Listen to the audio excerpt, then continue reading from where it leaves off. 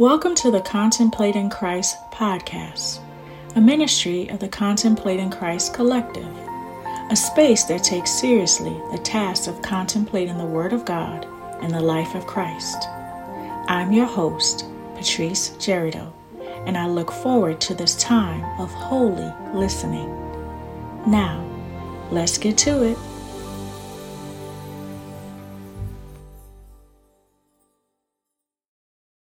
Sometimes I can get in my feelings as a single Christian woman of a certain age with no children. If I'm not careful, I can start questioning my worth as a child of God. On those days, God usually sends along a reminder of my real worth. Recently, God gave me a way to think about myself that I hope helps all of us when we fall into the trap of feeling like we're not enough the way we are. God said to me, "Patrice, you are a pound cake." I love cakes, and one of my favorite cakes is a pound cake. I love the fact that it tastes good all by itself.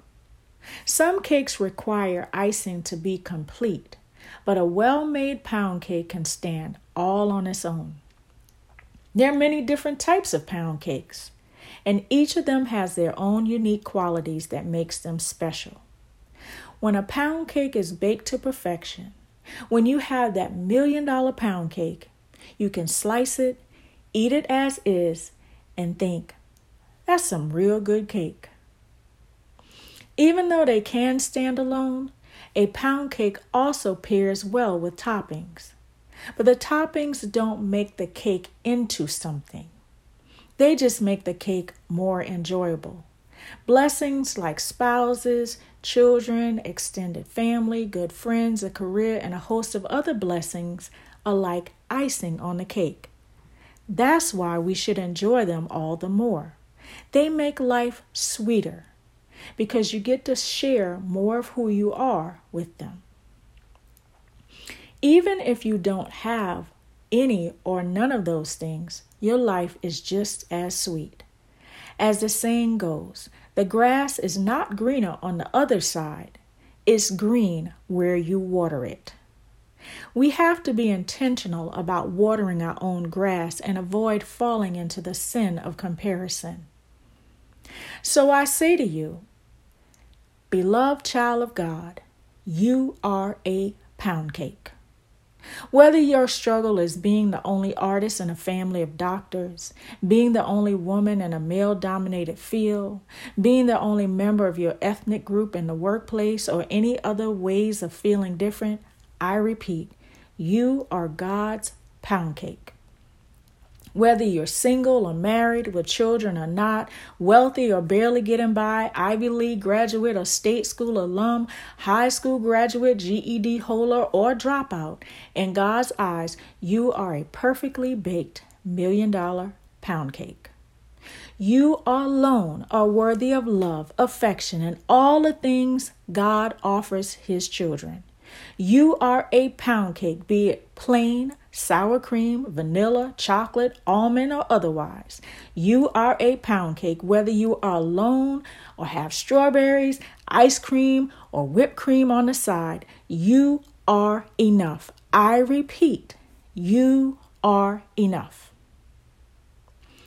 How do you proceed as God's beloved pound cake? How do you make $1 million pound cake? I think there are 3 essential things that you must do. First, build your life with the best ingredients you can. While there are many combinations of ingredients that can make a good pound cake, I offer this essential ingredient to you: love. Love God, love self, and love others.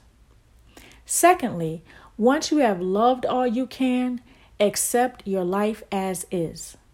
While there is always room for change and improvement, you can't earn any more of God's love by being caught up in trying to be perfect or like anyone else. So, no self-doubts or comparisons about your worth. Third, nurture your life with all you've got. As I said before, the grass will be green wherever you water it. Water it well. Build your life, love your life, and nurture your life as the $1 million pound cake that God created you to be. Say it with me. I am God's $1 million pound cake.